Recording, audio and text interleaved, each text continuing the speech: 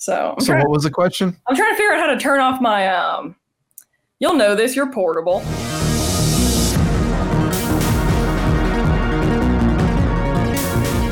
Cool. Well, hey, everyone. Welcome, Liza Dender. She's a comedian, and she has been a longtime friend of mine. And I was like, I think she would be an awesome host. Not host. You're not hosting this. I might be. Maybe one day as a guest. Job here in a minute. I'm gonna take that job. But she is my guest today, and I'm really excited to have her. So, welcome, Liza. How's it going? Thank you. Pretty good. It's going pretty good. Other than the fact that you can't turn off your notifications for your iMessages. If something's dinging, it's how popular I am on the old messaging app.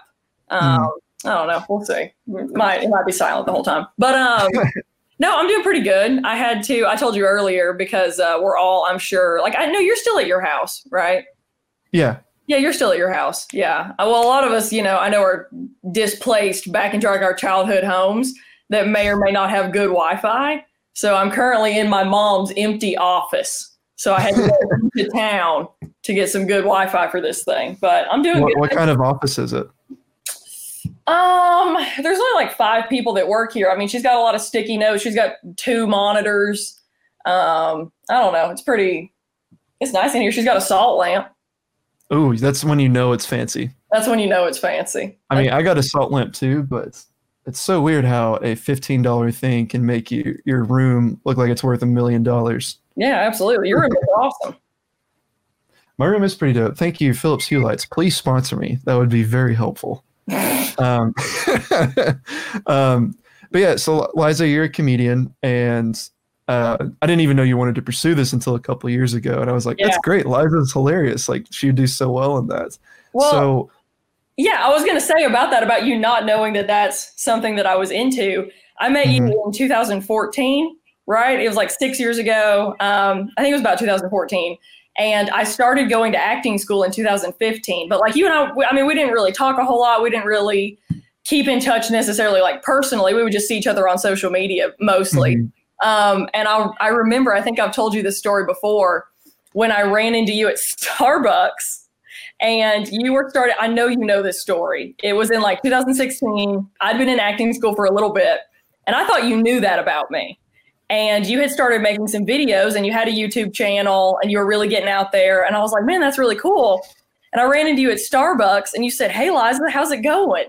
And I was like, it's going really good, Trevor. And we talked for a second, and I just said, hey, if you ever like need help with anything, just let me know. And I kind of meant in the way of like acting and stuff. And you just looked at me and said, with what? Oh my God. No. And I just said, oh man. Nothing, nothing. Help with nothing. I am so sorry. Like, hey, if you ever need to borrow some sugar, let me know. If you ever need some Doritos on set, I'd be good. Yeah, you know what? Nothing. If you need help, nothing. Don't worry about it. Oh man, I am so sorry. Well, I'm glad that didn't stop our friendendship immediately. It didn't stop it at all. It didn't stop it at all. We've had oh my gosh, I'm turning red. But that is hilarious. You should.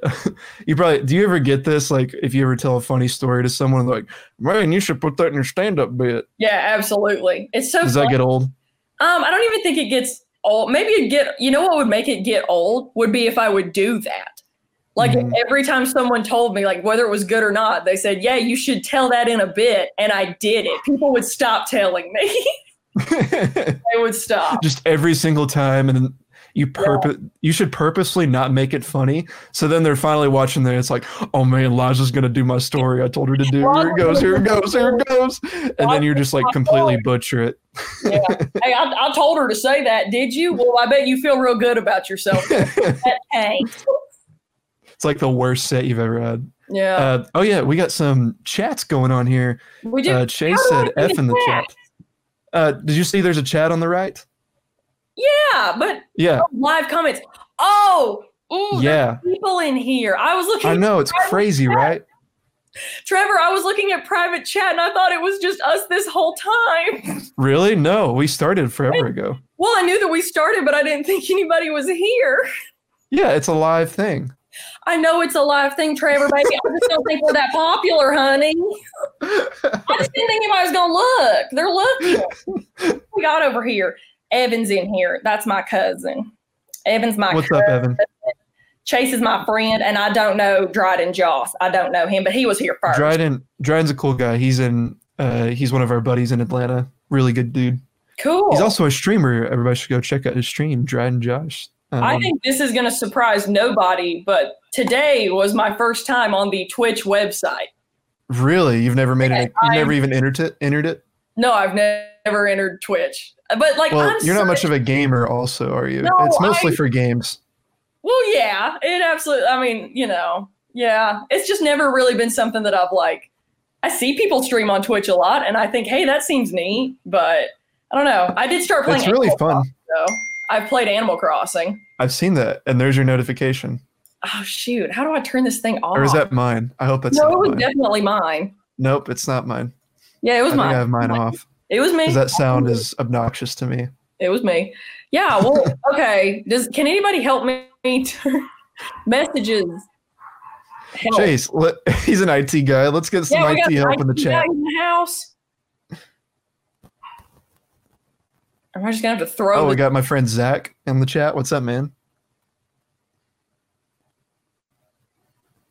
I'm just gonna quit. We're gonna take a really awkward long pause for you to. I just quit messaging. Fix this. Maybe that'll make it stop. I don't know. Yeah, totally. But yeah, let's talk more about your comedy. I know we've been talking about it most of the time. I love talking about it.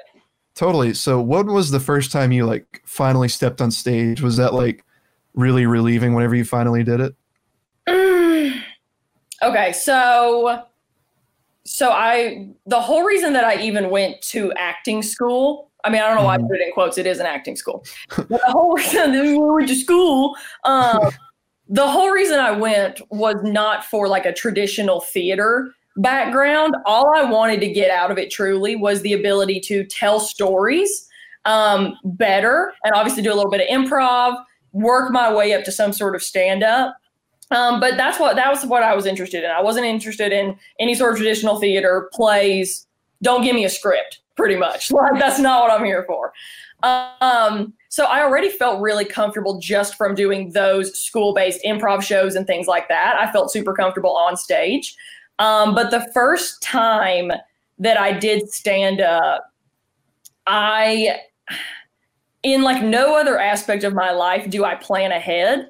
But for stand-up, I'm just such a perfectionist. I just want it to go so well, desperately, that I had prepped and thought about I had thought about my set that I was going to say. I had timed it, and I'd gone to a lot of stand-up for weeks at this point, like 4 or 5 a week, maybe 3 or 4 weeks, just to really like get a good feel for these crowds, for the open mics, things like that. Which one do I want to perform at? And the night that I went, the first time I went, I had decided I was going to go. And when I put my name down, I was going like 12th out of like 18 people maybe. So I had a good buffer time.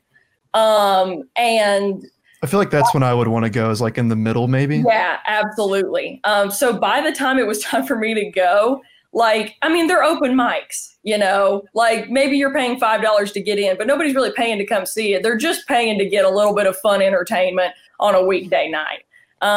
So by that time, and I tell everybody this, if you think you can't do stand-up, I absolutely promise you can do stand-up. You can do it once. I promise. Like, no handlebars. Tell us about a time you bombed. Ooh, that's a good one. Or have you bombed? That is a good one. Have I bombed? I have not, cross my fingers, I have not horrifically bombed yet. I've not. Okay, that's good. Bombed. I'm trying to think of a joke that I told that didn't land very well. Chase said bombed a stand-up specifically. Bombed at stand-up. Tell us about a time you bombed. College. That's like when whenever I tell my buddy Heath, he'll be like, "What are you doing this weekend?" I'm like, "Oh, I'm gonna shoot a wedding." He'll start going, and I'm like, "No." Yeah, I'm gonna shoot a wedding. I hate weddings. I do too. But anyway, continue. Let's see. Yeah, I did one bit that I did that I think if perfected. I think everybody says this. They're like, well, if I did it better, it'd like obviously go better. If it just worked on it, or if you heard it in a different setting.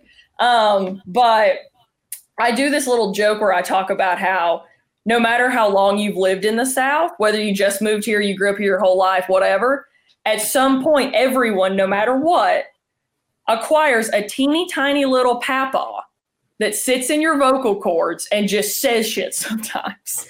Like, whether you know it or not, all of us have a teeny tiny little papaw who will just say things. And my example of that was that I'd gone to dinner a few weeks before I was telling the story, and I had valeted my Honda CRV, my 2010 Honda CRV, so I didn't want anything to happen to her. So I'd valeted it, and when it came time to come pick it up again, I gave the little valet guys my keys. He brought my car back out. And as I was trying to get in, my friend that I was with noticed that the car they were valeting behind us was a Ferrari. And he was super impressed by it. He was like, that car's amazing. That car's so cool. I can't get over that car. I don't care about the car. I'm already in my car that I love and paid money for, and I'm about to drive away, whatever. And he looks at me and he was just kind of like prodding about the Ferrari. He was like, did you not think the Ferrari was cool? And the joke is that before I could even say anything, my teeny tiny little papaw was like, yeah, I mean, I think it's a pretty good car, but if you want reliability and you want to be able to move something, I'd be a 2010 Honda CRV. And I think that's funny. That's pretty funny. It's true. Okay. It went okay. It was funny because like there was like a ripple throughout the crowd of like the people who were really laughing were like tiny papaw owners. You know, they were the ones that really I'm the owner of a 2010 papaw. Yeah, I've got a 2010 papaw. You know, rides like a dream. Yeah. Let's see. But I feel like any Southern person gets super Southern whenever we talk about cars and vehicles in general. Yeah, absolutely. Because like I'm not even a car buff, but whenever I get to talking about like trucks or like mechanical work, then I just like, I feel like if you recorded my voice and played it back, I'd be like, that's not me. That's not how I talk. Yeah. When I was in high school, I had to drive my parents' old 2000 Chevy Silverado with a camper top on the back, and the front license plate said "Too Rowdy." And I had to drive that to school every day. And I felt like one of those truck guys that like the back of the school lot or whatever. Let's see, that's 1000% accurate. They go to Hardee's for breakfast every day. This guy gets it. Hey, this is a good question. I'm guessing this is people that you know. Allison and Ryan want to know what jokes make you laugh, but no one else thinks is funny. Okay. Like a specific joke that makes me laugh, but no one thinks is funny. Let's go with like is there a specific type of humor that maybe you find funny that no one else does? Since I already mentioned it, I'm going to mention the tweet that I saw yesterday that nobody in my family laughed at, but I laughed at. And it was just that Hillary Duff is short for hilarious duffel bag. That's amazing. I laughed at that all day. That's a really great like subgenre of a meme. Like, what does this stand for? Hilarious duffel bag. That's so good. I can't even think of any, but that whole category is amazing to me. Mike Pence is Michael Pencil. That's hysterical. I think like for like normal names, like mine would be like Travarius Hancockius or something. Somebody said that to me. Elon Musk, short for elongated muskrat. Yes, that's a good one. That's really funny. That's good. Types of jokes that make me laugh that don't make anybody else laugh.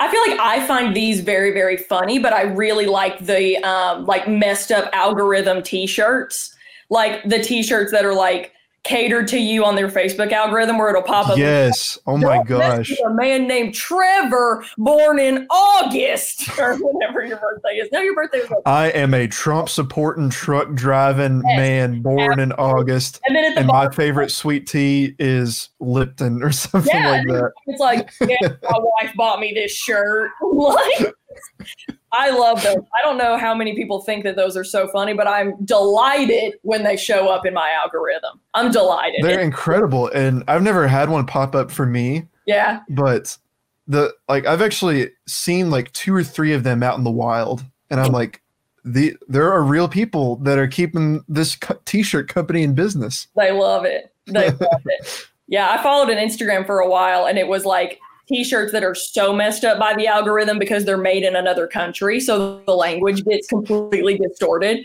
And it would just say things like, my favorite was like, what I do isn't safe. What I do isn't easy. I'm a goat herder until I die. And like, it's just like, oh no, just thinking about a proud goat herder who's like, don't tell me to quit. Don't tell me to quit. I'm putting my life on the line every day to herd these goats. Oh my God. Hang on just a second. I'm going to turn off my fan. I've realized it's been running this whole time and it's a bit loud. Oh, your fan's running? You better go catch it, you idiot. Oh my God. Hope people didn't leave because of that. Yeah, wouldn't that be? Yeah. Quick, Can you tell a difference, by the way? Can I tell a difference? Yeah. No, I don't. I can't tell. Wow, I could have left it on. I'm going to burn up in here now. But the show must go on. I'm not going to leave again. Yeah, I didn't bring any headphones or anything because, as I said before, I have never streamed or been on a Twitch or know anything about the rules. You don't have to have headphones. I mean, I like them because the sound is going directly into my ears instead of like me. Like if you were to say something, or I'd probably have to like lean in or something like that because the MacBook speakers aren't that great. Yeah. Well, we're here. We're doing it. We're going to work with it. All right. What else do you have for me? Let's talk. Let's talk shop. So what are some other, do you have any like other stand-up stories that you'd like to tell? I'm sure you've got some really crazy ones. I'm trying to think of like really amazing ones. I'll tell you what normally goes very well for me, and it kind of has to do with the Southern thing we were talking about just a minute ago. But is that like your niche? Southern jokes? It has to be my niche, and that's what I was going to get at. Is that when you have something like I do that is very easy for other people to point out, you have to beat them to the punch. You don't have to, but it works in your favor if you beat them to the punch. You know, it's like and I make the joke of, if you see me for the first time, you might think that I'm vegan or very angry. And when I first start speaking, you realize that I sound like if a Bojangles biscuit could talk.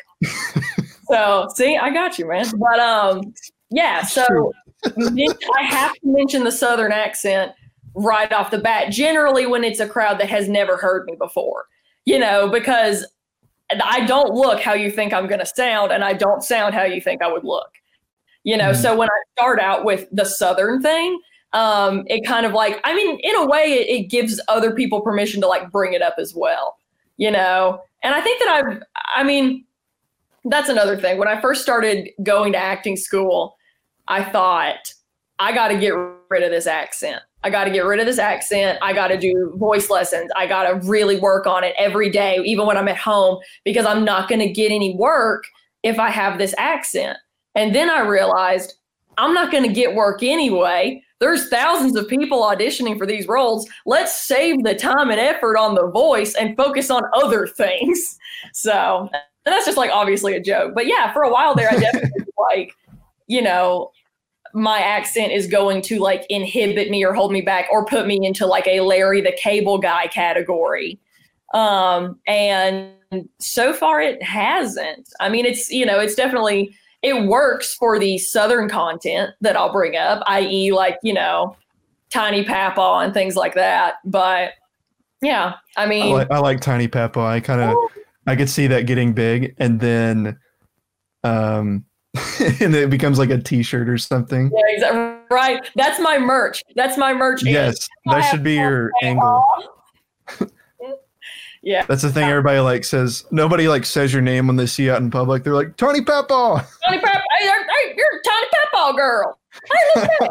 Yeah, exactly. There's Tiny Papa girl. Exactly. But that's funny you say that, because like I used to have a way thicker Southern accent. Mm-hmm. And I actually got rid of it when I was in high school when I did theater. Yeah. And my director, we were doing, I can't even remember the play that we were doing, but she was like, you need to get rid of your accent as much as you can. Mm-hmm. So I was like, okay, so. Word, I'm 16. Let me get to work.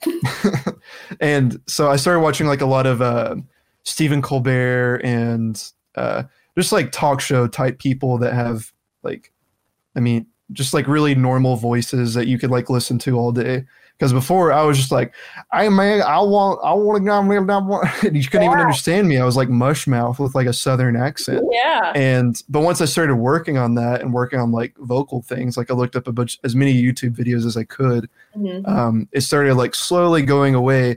And then when the play happened, everybody was like, "Whoa, that's Trevor. That's what he sounds like now." I bet that was a good feeling. Yeah, like I'm not ashamed of being from the South. Like, heck, I got like a few months ago, I bought like a Tennessee shirt from Vans, and I was like, you know what, I'm proud of my state. I'm gonna wear it on my back. So, absolutely. Yeah, and I love so many things about the South. But one thing that I have noticed for sure, as far as like geographically, anytime that I have lived or like resided for more than a few weeks in somewhere outside of the South, my accent does tend to like go away a little bit. It's super environmental for me.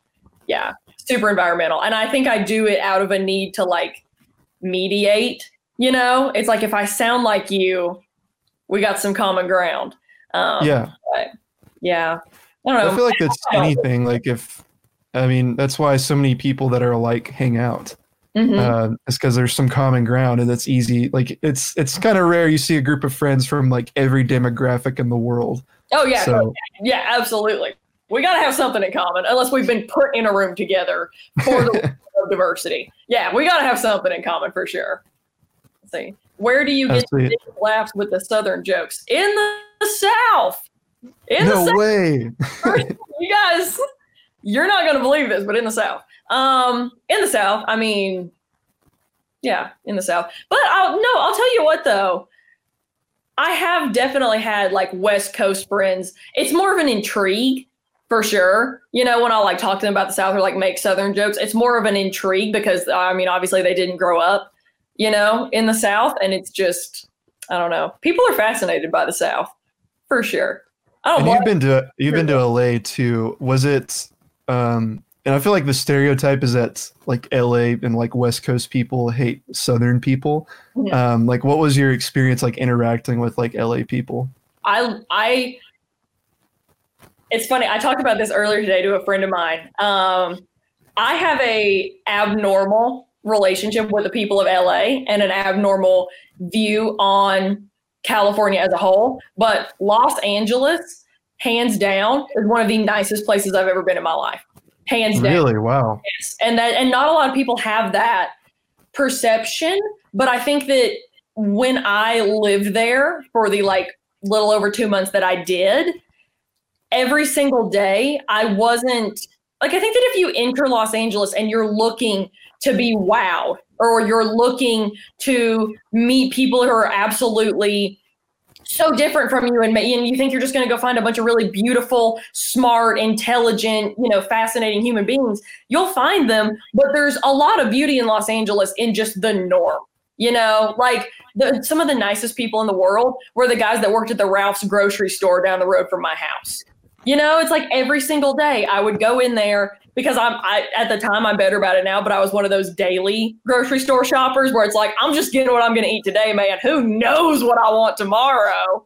But every time I would go to the grocery store, I remember one event I was checking out with some pancake mix, and the guy just took it upon himself to like tell me his favorite pancake recipe, and like what would go really well with that, you know? And it's interesting because I don't know, I have had such positive experiences in Los Angeles. I think that it is absolutely it's just like anywhere else, like what you want, you're going to find for sure, you know? And my example is when I lived in Atlanta, I wasn't really in the best place for sure, but I wasn't expecting Atlanta to do anything good for me. I won't necessarily say that I was looking for Atlanta to be good to me. And I didn't really find a whole lot of good in Atlanta, except for like some friends I made, i.e. the Kind Punk House, and, you know, work friends and things like that. Right. But yeah, it's absolutely like where you are, what you're looking for is what you're going to find. And Los Angeles for sure is just one of the kindest places I've ever been. Every time I would go out to eat, I mean, anyone from the waiter to maybe a person who like held the door open for me, just so kind, absolutely so kind. And I've gotten more fascination about being Southern than like distaste about me being Southern. Absolutely. I think people more just interesting. And, you know, I don't want to like, you know, I mean, you know that I'm a political person, but especially within the last 4 years of where politics has been in America, I think that people in more progressive liberal areas like New York, Los Angeles, San Francisco, I think they do kind of want to hear from people who live in other areas, like what's going on, you know? And like, yeah, I mean, if you've never, like, if I show up in Los Angeles and I, you know, make a friend and they've probably never met somebody from East Tennessee, they're going to want to talk to me a little bit about like, what's life like where you're from, you know? But, yeah. Do you guys wear shoes? Yeah, like I've actually gotten that one before. Exactly. It's like, yeah. I mean, I got to get around, and I don't want to get foot fungus. You say, well, how am I gonna walk? I just, you know, I don't wear them at the house or nothing, but at Walmart, I got my shoes on. Exactly. For real. Yeah. What are some other? Did you get any like random questions that you debunked that somebody had like some stipulation about the South?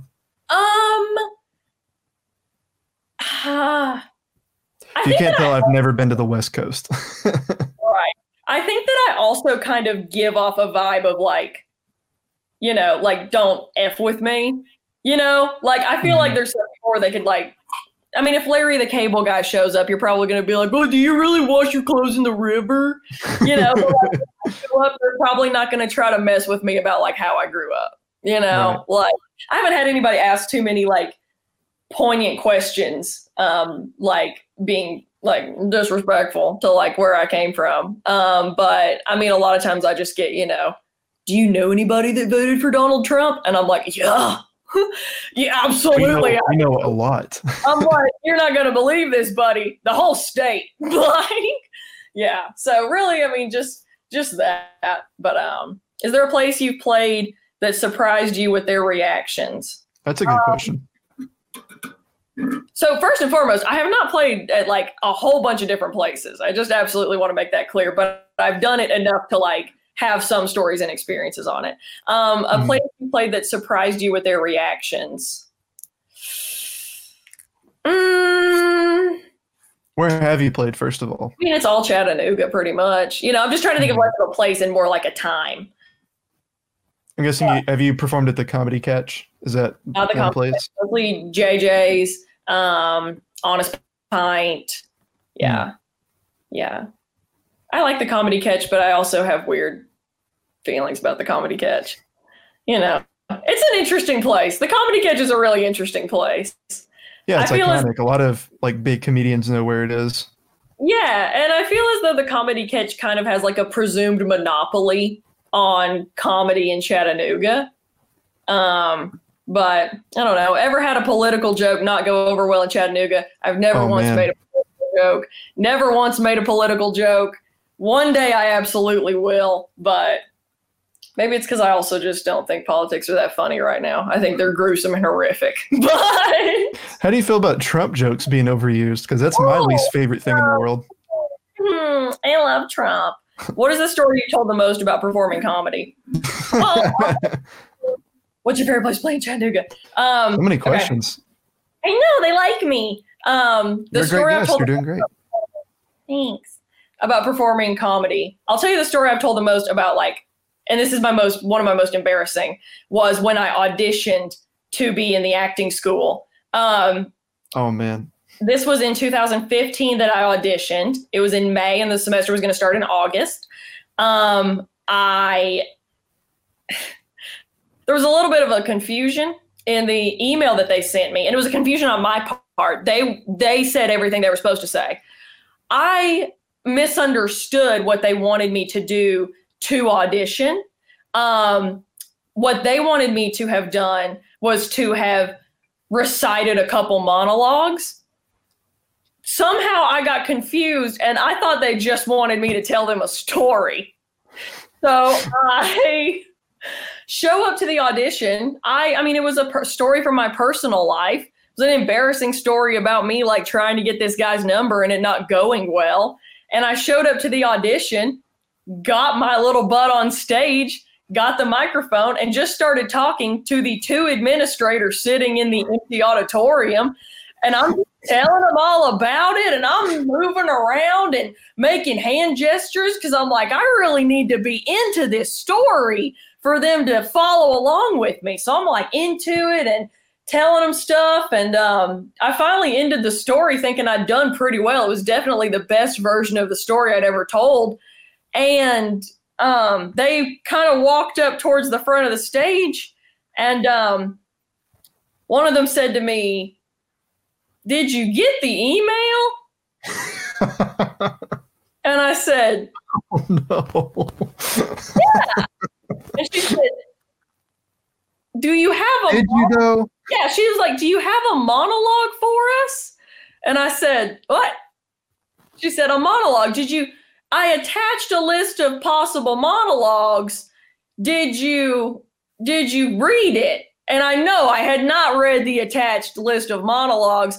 I had just read story and was like, I got them. So they were expecting like this beautiful, like poetic Shakespearean monologue, and you told it about a story of a guy getting a guy's number. Yeah. Tell us the story you told them. Gladly. So this is when I was a freshman in college, which was my only time in college. And I had a class, I had sociology. That's what it was. I had sociology. And there was a guy in there named Matt. And Matt sat diagonally from me. And I remember just thinking Matt was so cool. Every now and then he would wear a Breaking Bad t-shirt. And I was like, word, I'm rewatching that in my dorm room right now. We already have so much in common. And one day we were walking after class, kind of headed back to the general where the dorms are on campus. This was at the University of Tennessee at Knoxville.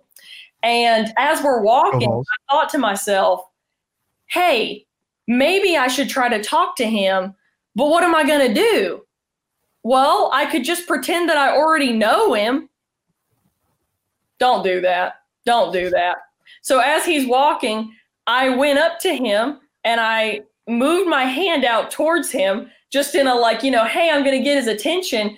And about halfway through reaching my hand out, I realized, oh no, he has headphones in. He can't see. Just back out, don't talk to him. He'd already seen my hand. So he turned to look at me and I said, hey, so I know this is super weird, but like, I know you, right? Like, we went to high school together, right? And immediately he goes, no, I went to school in Memphis. Like, just not even going to ask me where the hell I went to school. He just, no, it was not with you. And he said, no, I went to school in Memphis. And I said, oh my God. Yeah, for sure. I was just wondering. You just look familiar. No big deal. I'm thinking I'm out of it. I'm in the clear. That was kind of embarrassing. We can move on. And he kept walking. I'm just silent behind him. And he kind of takes his headphone back out and looks at me and goes, where did you go to high school? And I just wanted to be over at this point. And I said, I went to Walker Valley in Cleveland. And he goes, oh, cool. Puts his headphone back in. At this point, we're now crossing the street. I'm going this way. Thank God. And he's walking up the stairs and he takes both headphones out and calls out to me, should I wish I'd gone there? And I said, yeah. And he said, all right, sure, why not? See you Thursday. That was it. It was. So sociology was a really good time for you. Yeah, it was embarrassing. But, and like now, that was what? That was like 6 years ago. Now I have like plenty of other like, not great trying to date somebody stories. But at the time that was definitely, and I just offhandedly read an email that I was supposed to tell these guys a story. And I was like, well, that one just happened. I'll tell you that one. That's kind of funny. And they were expecting a monologue. They still let me in. I don't know why. They still let me in. They said, well, that was good. Maybe because I had conviction in telling the story. They were like, well, she clearly knows how to say dumb shit. So maybe if we get her a script, she can just read that. Let's give her smart shit. So maybe we can give her something smart to say. She can do it. She can read, I bet. So, Yeah. She clearly read the email. She read the email. She didn't read all of it, but she read enough of it. So, yeah. So, like, what was there just like attachments? Did you like skim the email or what? There's no telling. How did you miss it? I mean, dude, at the beginning of this whole thing, I said, I've never been on Twitch before. I don't use either very well, clearly. I'm just very technology efficient, I can tell. Yeah, man. I'm like, I have a phone. I know how to use that. Once again, I'm like a Southern papa. Just give me a flip phone. I got 2 numbers to call. Like, so you're a Southern papa and you have a little papa. Yeah. He's my sidekick. My favorite Southern mom thing, which is exactly what my mom does, is her laptop is pretty much a Facebook machine. I don't think I've ever seen anything else on that entire thing open other than Facebook. You're like, buddy, you paid a lot of money to just get on Facebook. I know. I'm like, just give her an iPad. Now she has an iPad. She doesn't have a laptop anymore. Yeah. And the iPad is now a Facebook machine. Yeah, it's the Facebook machine. I love that. Matt, Breaking Bad sociology. What a dreamboat. That was great. I have a follow-up real quick story about Yeah, go ahead. sociology. Absolutely. So we did kind of like, we maintained like an okay, like class relationship, whatever. Like he knew who I was. I knew who he was at that point. And a couple years later, when I would have been a junior, had I not gone to pursue an acting school, I went back to UTK to visit my friend Bailey. And we were in my car in the parking garage about to drive out. And he was walking in front of us with his dog. And we kind of like saw him and he saw us, recognized Bailey, and came over to Bailey's side of the car. I was talking to her real quick, clearly didn't recognize me at all, and kind of looked over at me and said, "Oh, hey, nice to meet you. I'm Matt." And I just looked at him and said, "Matt, it's Liza." And he goes, "Liza?" And I said, "Yes, Liza." And he goes, "Whoa, you look different." And I didn't know what to say. So I just said, "Yeah, I glowed up." That was when glow up was a thing. I think it's still a thing, sort of. I hope it's a thing, because we're doing it, baby. But I just said, I glowed up. And he said, "You're bloated?" It was never going to work with me and Matt. You just roll with it? Yes. I said, "So bloated, Matt. I'm so bloated." I actually have a story with the time I mistook someone, and this was in middle school. So I had a friend named Zeke. He was this short little blonde-headed kid, like Kurt Cobain, kind of like shaggy blonde hair. Mm-hmm. And so there was a fall festival happening at my middle school, and I see Zeke, and I run up to him, and I like grab him because I'm like way bigger than him, and I just like do this kind of thing with him, and I put him down, and the kid turns around and it's just like, he's like actually the age that Zeke looks like he is. He looks like he's 10 years old, and we're over here like 12 or whatever. And he's just like, "Mommy," and he runs away. And I just kind of look at my hands, and I'm like, what have I done? Shook a kid. Yeah, I was just like, "Oh, Zeke, man, what are you doing?" All right, probably gave him a noogie. That was funny. I hope I didn't give him a noogie. That would have made it way worse. That's hysterical. Let's see, what did Heather say? Fun fact, we have the same birthday. Oh, what's up? Oh, shoot. Trevor, you know who else has the same birthday? Who? Matt, what's his last name? Dickstein? Dickstein, yeah. Dickstein. Oh my God. I'm sure he's gotten worse. He has to have gotten worse. We have the same birthday. So. Oh, that's cool. When's your birthday? December 13th. Same day as Taylor. And Taylor Swift. And Matt. What a day. The 3 people that matter the most on that day. The 3 people that matter the most. What a day. Yeah, pretty cool. Yeah. Or 4. Heather has the same birthday. Sorry. Heather does have the same birthday. Yeah. I like Heather. We went to youth group with Heather. Oh, that makes perfect sense now as to why it's Heather 1213. 1213. Using that brain. Big brain moves. Big brain. But yeah. So I also want to get into the process of like writing a good like stand-up joke. Okay. Hey, Benny. Hi, Benny. So I feel like a lot of people get stuck in especially like writing a joke. Some people just think it's, oh, I'm going to go up there, wing it. And other people think it has to be this like artistic, like in a dark room with a candle and a notepad or something. Like do you write anything down? Do you put it in like your iPhone? What do you do? So on the note of just winging it, that is absolutely what gives me anxiety. Absolutely. Like, and this is coming from someone who loves improv. If I'm in an improv setting, wing it. Let's go. Let's, throw it at me. Let's see what happens.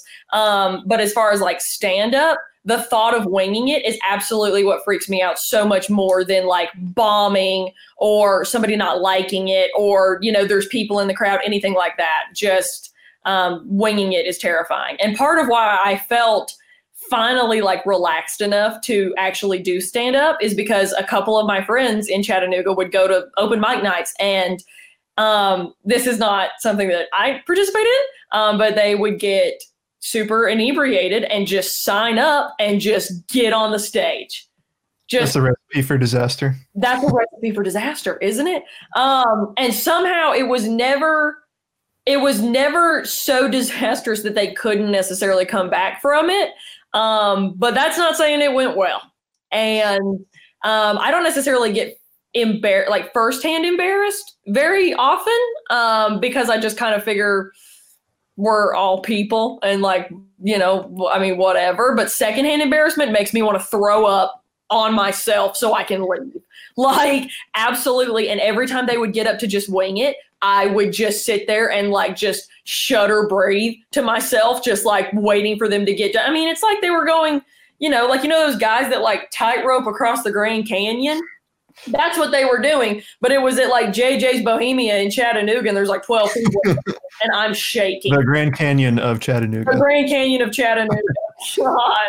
God. But yeah, so my thought process for how I write jokes is they all come from life experiences. So I'll make little notes in my phone of something that really stood out to me that was funny, or an event that happened to me that, if I think about it a certain way, becomes funny. So I'll make little notes of that for sure. And then I'll just literally stand in my house. I have a little cactus statue on my mantle, and I will hold the cactus statue because it kind of looks like a microphone. And I will just walk around my house and say things and just riff off of that and kind of improv it to myself, until I kind of feel like we're starting to get in a flow, and then go write that down, whatever I just said.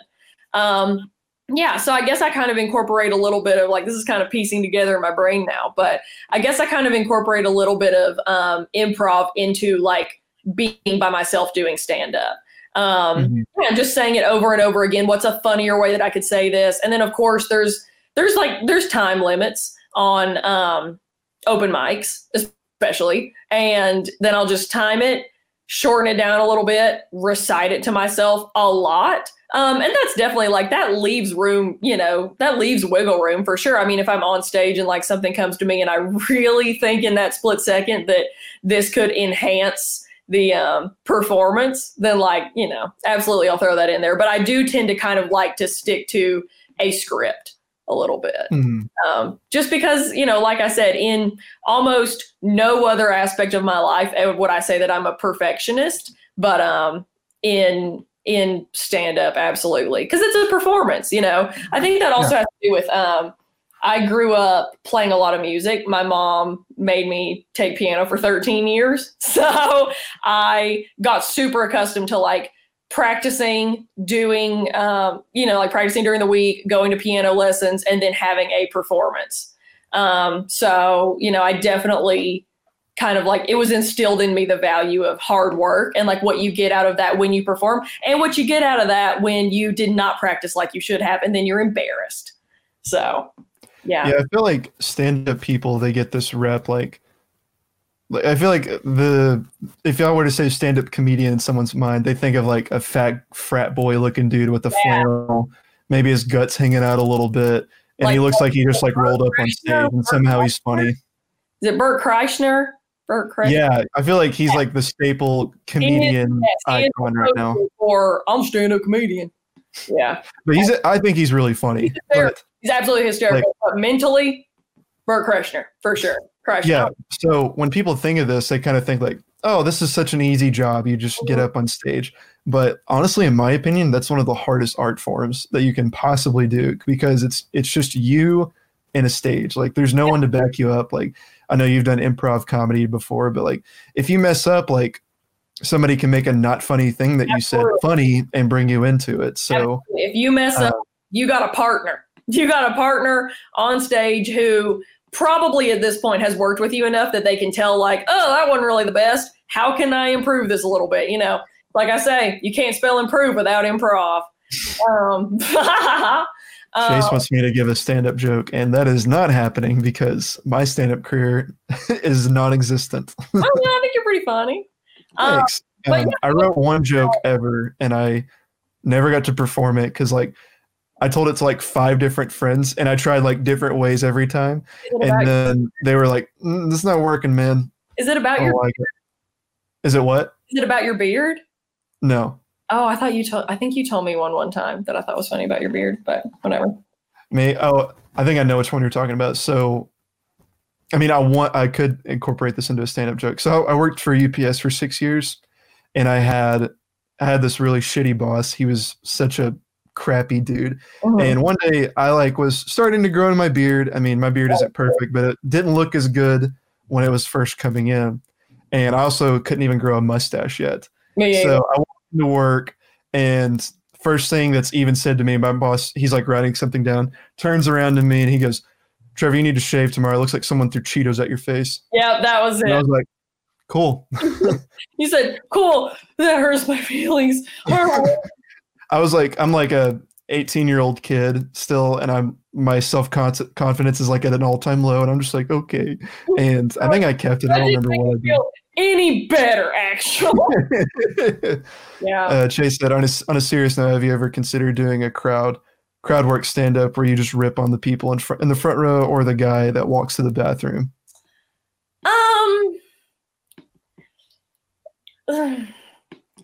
So my first thing that comes to mind is it was actually at the Comedy Catch. And I was not performing. I was sitting in the front because they have, instead of like rows, they have like tables that you sit at because you can also order food while you're there because sure. So I'm like sitting at the front, and the woman who was hosting the open mic was doing that. She was like, you know, ripping on people in the crowd. And I remember at one point she made a joke about eating. And about like eating, like I think it was like frozen, like I think it was like ice cream sandwiches or something, but it was some sort of like frozen treat, whatever. She was talking about how like someone she's seeing now like doesn't eat the whole ice cream sandwich, blah blah blah. And she looked at me, and it wasn't. I mean, like, you know, I'm absolutely not here to like rate other people's stand up. It was going fine, whatever. And she looked at me and she said, "Do you eat the whole ice cream sandwich?" And I said, "I don't." Like, I was just kind of like, they're not that big, you know? And I was like, yeah. And she goes, "No, you don't." Almost everyone I've had is like this big. Said, "No, you don't. Fuck you." And yeah. And I just kind of looked at her and I was like, okay, you know, like, I don't know. And that just definitely like really stood out to me as like, and again, super nice lady. Obviously it's not personal.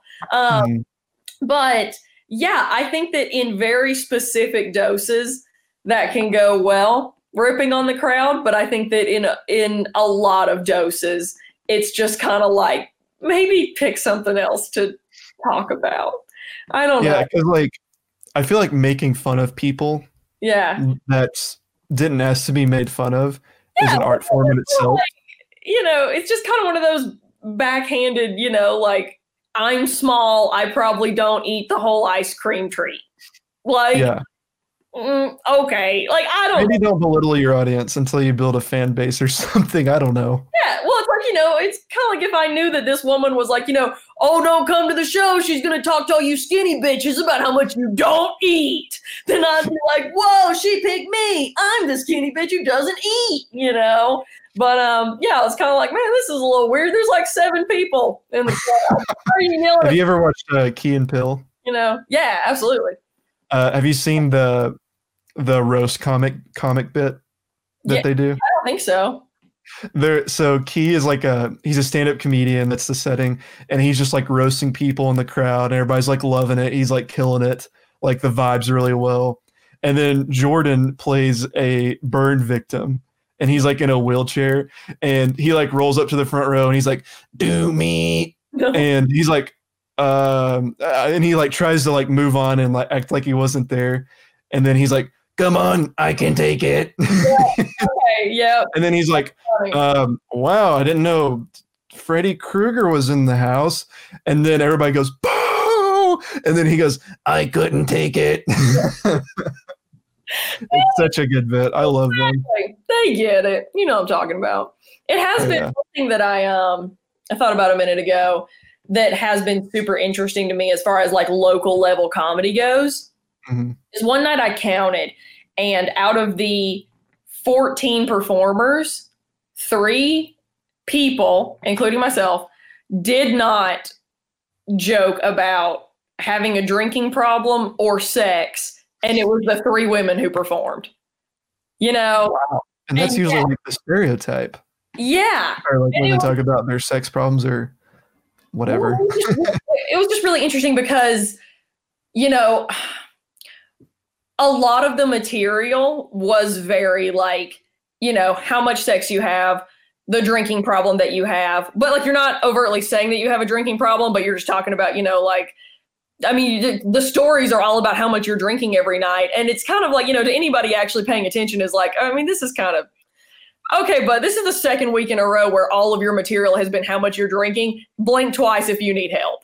You know, like after a certain point, it's like, okay, man, you know, maybe this is not good. But yeah, as far as like the sex content goes, I absolutely, you know, I think sex humor is very funny because I'm a functioning tax-paying adult. But at the same time, I don't feel the need, like I don't have to prove to anybody that I have or have had sex. Like that's just not something that I feel like my audience needs. I don't need to prove it to them. You know, I remember one guy, he was joking around and he said, he like picked his phone up on stage. It was so funny. He picked his phone up on stage and he said something like, oh, what? Sorry, that was a text from your girlfriend. Like, oh, I feel, do you ever feel like some guys or even girls, like you stand up as a way to kind of feed their ego and have this like fake persona to be like, look at me, I have sex. Do you believe I'm not gay yet? Absolutely. Yeah, 100%. Absolutely. Yeah. And Chase asked, Liza, do you think Amy Schumer is funny? Yes, I do. And a lot of people, yeah, and that surprises people a lot. Yeah, I do. It's one of those things where I don't know if you've seen the I think it started out as a Vine maybe, but it's a kid's birthday party and they're like beating to death an Olaf piñata. And there's a guy dressed as Olaf in the back, like looking freaked out because they're beating an Olaf piñata. And the caption is something like, when I secretly agree with the opinion that people are being like attacked over. And like, that's how I feel about Amy Schumer. I don't say a word about it, but I do think that she's funny. Really? I mean, I'm not a huge fan of her. Yeah, a lot of people aren't. And I 1000% understand where they're coming from. And that's not to say that I love all of her material. I think that she goes a little overboard a lot as well. But I think that generally, I do think she's funny. Yeah. Mm-hmm. Mm-hmm. Heather asked, who are your comedy heroes? And that was going to be a question down the road that I was going to ask, but go ahead. Bill Hader. Bill Hader is amazing. I love him. Around the same time for me that I started like gaining comedy heroes was the same time that I first saw my favorite comedy movie of all time. And this is when I was in 4th grade. I saw Napoleon Dynamite for the first time. And it absolutely blew my mind because until then I had no idea that a movie could be that funny. Like I knew real life could be funny, but I had no idea that a movie could just be that funny. And I remember crying, laughing on my couch with my family and just thinking like, this is the best. This is the best. I love this. What's your favorite part? My favorite part, I think the part at the time that made me laugh the hardest was when Pedro had his hair and had to shave his hair and was in the bathtub and was like had a fever, and that whole montage of like, you know, it was so hot and he had to shave it. And I don't know. That got me. And then of course, like, you know, for the first time that you've ever seen the movie, when he comes out and he's dancing at the end, it's hysterical. It's iconic. It's one of the best comedy scenes in the past like century. To think about like having had an honor of being like working on that set. Could you imagine?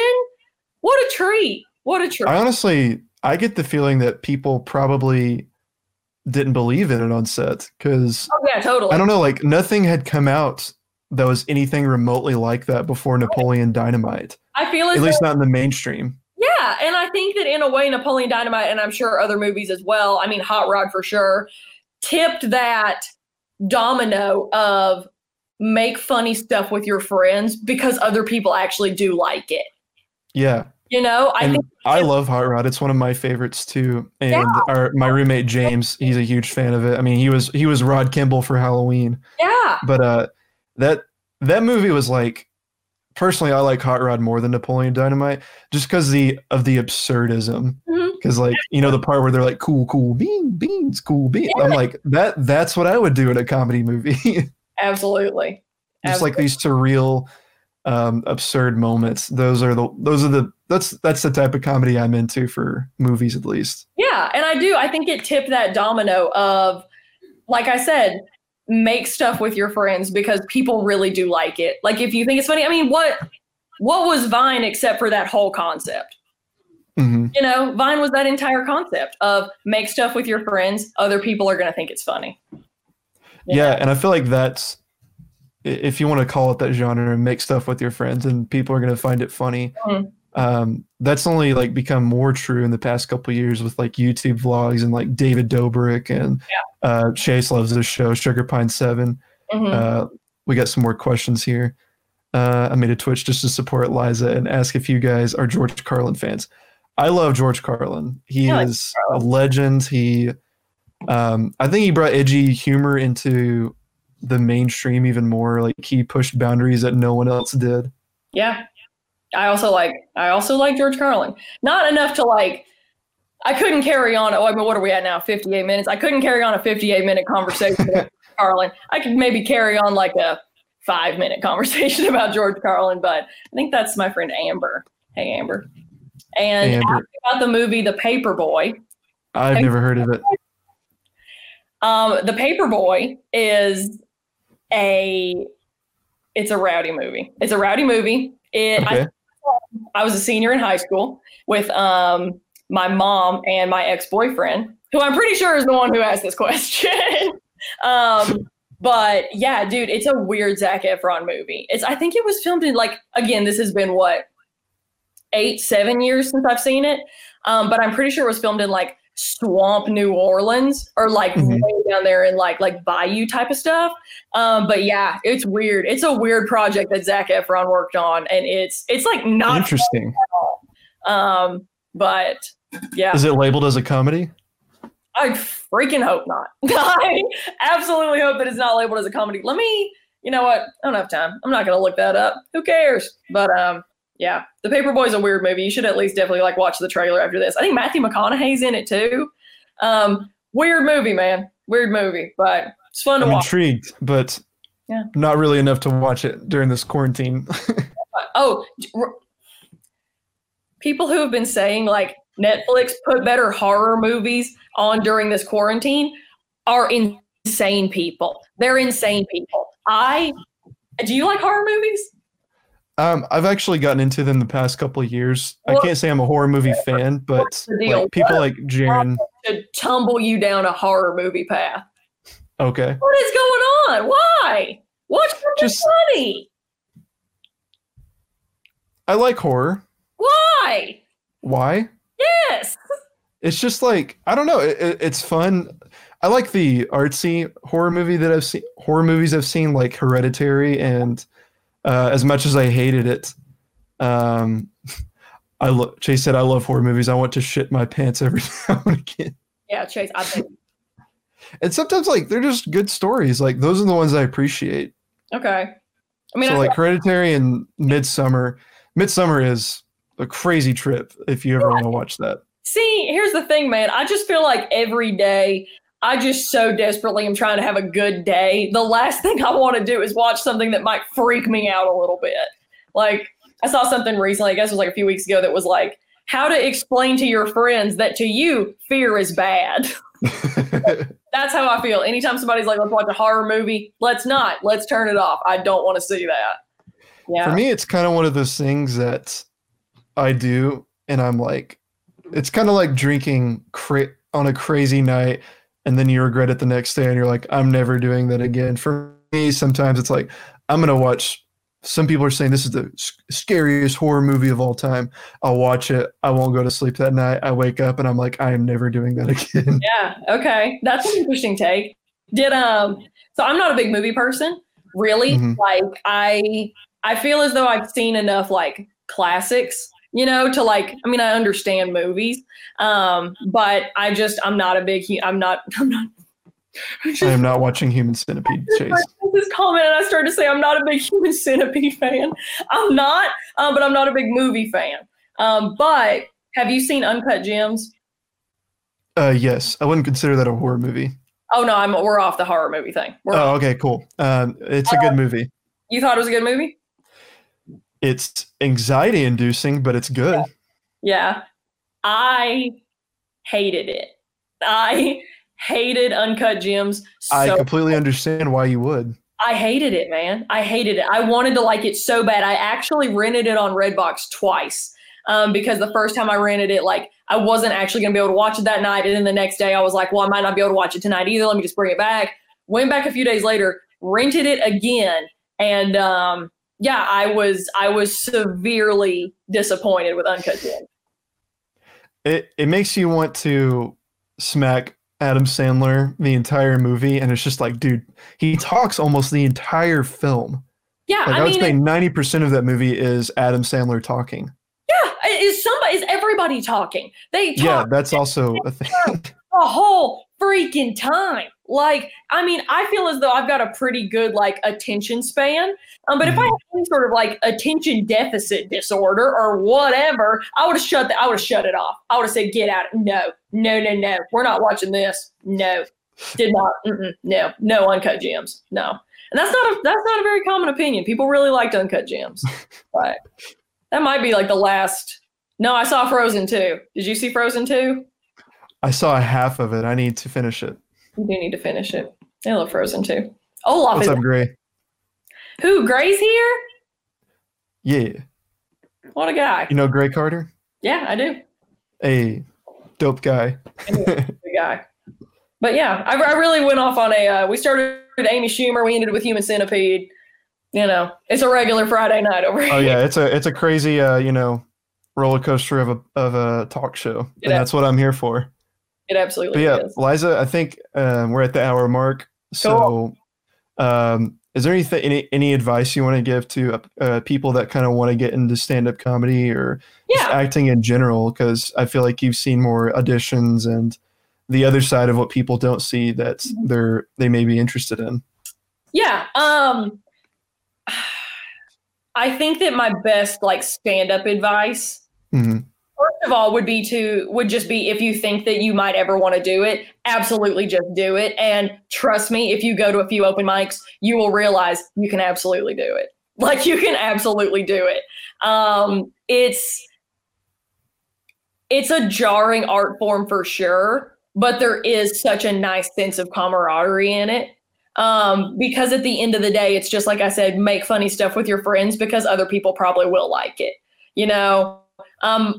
More advice would just be, I hate to say like be yourself because everybody says be yourself in every aspect of life, but like truly just be yourself. Don't be the, get on stage and like, I have sex all the time, blah, blah, blah, like whatever. No, you don't, man. Tell us about how you don't have sex all the time. Like, I'd be much more interested to hear about that. I know that's where we were going to end, but I feel like this is just a really good topic.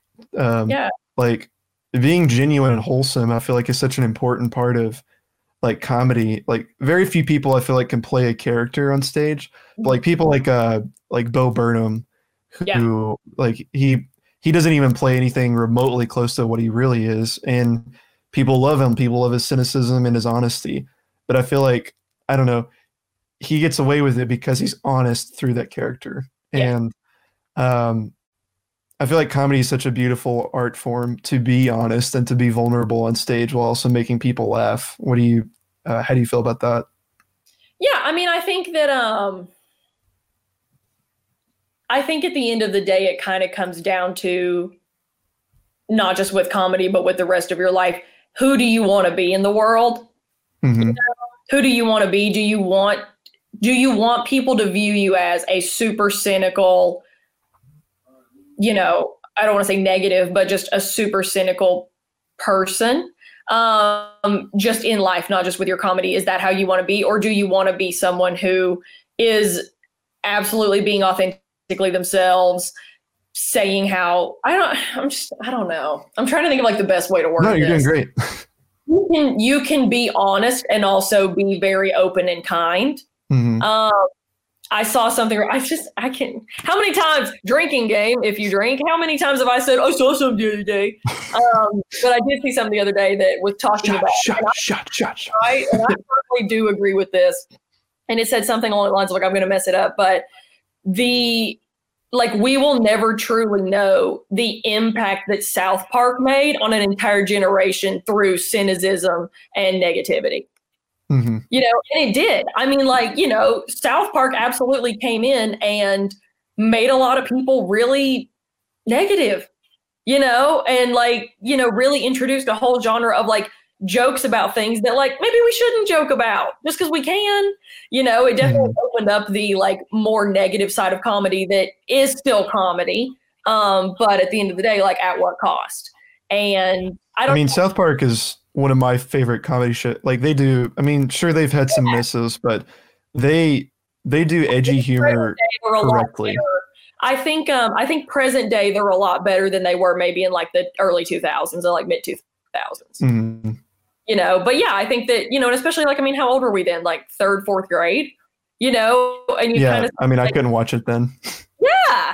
I don't know. And I think that like both, okay, let's chill. There it is. That's the second time. Let's chill with the noise. But yeah, I don't know. I think that Bo Burnham does it really well. I think he's been able to, I mean, not only that, but he's been able to get away with things because he also makes very quality shows. I mean, eighth grade was phenomenal. Amazing. I loved it. Amazing. It was amazing. I think that he does. But I feel like with edgy humor. Oh, sorry, did I cut you off?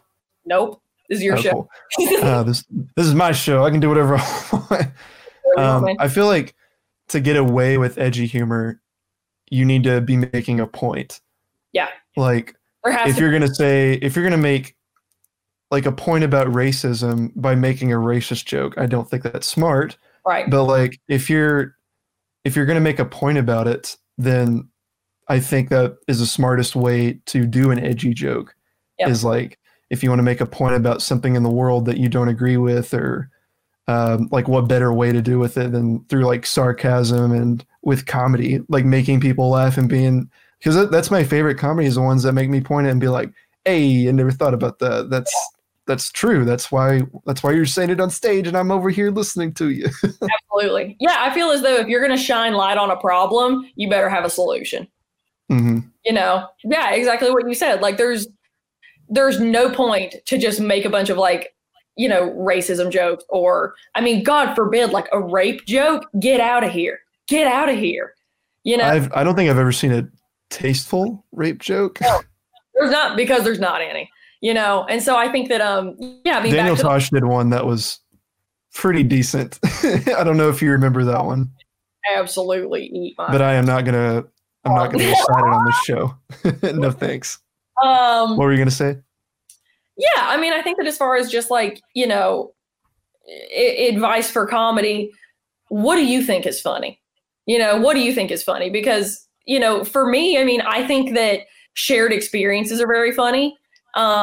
Shared experiences, Southern humor is very funny because it's where we are and we see it all the time.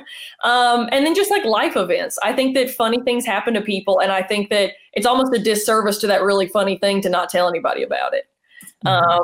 You know, I don't know. I think that if you just find what you think is funny and you're being absolutely genuinely yourself and you're doing it because the feeling of people laughing with you is one of the greatest feelings in the world, then you're absolutely doing it for the right reasons. I mean, when I think about the like Malcolm Gladwell 10,000 hours thing, what would you spend 10,000 hours doing to become really good at it? Making people laugh. Absolutely. I would love to do that. Like what a dream, what a treat. You know, and you are excellent at it, might I say. Thank you. Like it is a really good feeling to make people laugh. And that's honestly advice that I give people when, like, ever since I moved to Atlanta, people have been asking me for advice on like filmmaking and stuff. And what I tell a lot of people is if you've got a story in your heart or an idea, then you should share it with people. You should make it. You should make that thing. Don't let it sit there and just steam. There's no point in that. Right. The best way to, make a film is to just make it. Mm-hmm. And the best way to tell a joke is just to tell it. Yeah. Elizabeth Gilbert, the author of Eat, Pray, Love, in her book, Big Magic, she talks about how ideas are tangible things. And I completely believe that. I think that they are tangible things. She talks about how she had an idea. This was back in maybe the 90s or the 80s. I don't remember, but talk about how she had an idea to write a very specific book about something in Chile. But I read this years ago, but she just had this idea of this book she was going to write and then just never really got around to it. And when she would think about maybe revisiting that idea, it wasn't really as strong as she'd had it before. And she kept thinking man, I wish I'd written about that, but now I don't have the drive to do it. Oh, that was such a good idea. And then years later, she was at some sort of conference, ran into another author friend of hers, and they were talking. She had never mentioned it before. And this author friend said, I've got this great idea for a book. And it was exactly what Elizabeth Gilbert was going to have written about, and she was like, ideas are tangible things that are gifts. And if you act on it and you use the gift that is given to you, that's the greatest feeling in the world. You're truly given a gift. But if you don't use it, it will go to someone else and someone else will invent it. Ideas are fun. They're fun. Yeah, I agree. Have you ever had a joke that you told and then you found out someone else already told it, or later on after you told the joke? God, I'm sure. Not on stage for sure, but I've definitely I've made the mistake before of tweeting something and then realizing that somebody else has tweeted something very similar to that. And then I feel weird and kind of gross and embarrassed. I don't know. The last thing I ever want to do is because I think that ideas are tangible, real things, I don't ever want to have taken someone's, So it's always a good idea if you're going to tweet something to maybe look in the search bar real quick, type in some of those words. Anybody else said it because they might have. I don't know. That's really good advice, Liza. And thank you so much for being on today. This was a really good interview, I think. I'd love to have you on again if you ever are down. Hey, depending how long we're in this quarantine, we might be able to do a few of these. Yeah, probably if this lasts a couple more months. Yeah. So everybody, we have Nathan Mowry on tomorrow, and Friday we have Isaac Dietz. So yeah, Nathan's going to be on. We're going to talk about stuff. Oh. And I love this topic on just chasing whatever you're wanting, because that's what Nathan talks about a lot. And I'm sure you've heard Nathan's story plenty of times. Better example of a human being who went after what he wanted and got it. Exactly. And that's why I'm excited to talk with him tomorrow. So that's a good little teaser for tomorrow's interview. But yeah, Liza, I've said this 6 times for an ending, but thank you so much for being on. And do you have any closing comments or anything else you want to say? I just adore you. I just think you're great. I completely forgive you for years ago in that Starbucks. That's so embarrassing. Oh my gosh. I think you're great. And I'm sorry I don't know. The first time I met you, I'm sorry for roasting you about the fact that your family had a telephone in the bathroom. So. Oh I forgot about that. My parents actually, for some reason, have a phone in their bathroom, and almost every friend I've ever had come over, they're like, Trevor, why do you have a phone in your bathroom? Yeah, the first time I ever met Trevor, I went in his bathroom and I came back out and I could not let it go. I did not let it go. I still have not let it go, but I will apologize for that being the thing that became the foundation of our friendship. Chase said, let's close with prayer. So, dear Lord, thank you for such an amazing talk show. Yes. Amen. Amen. That was great. Cool. All right. I adore you. All right. Bye, everyone. Thank you so much for joining.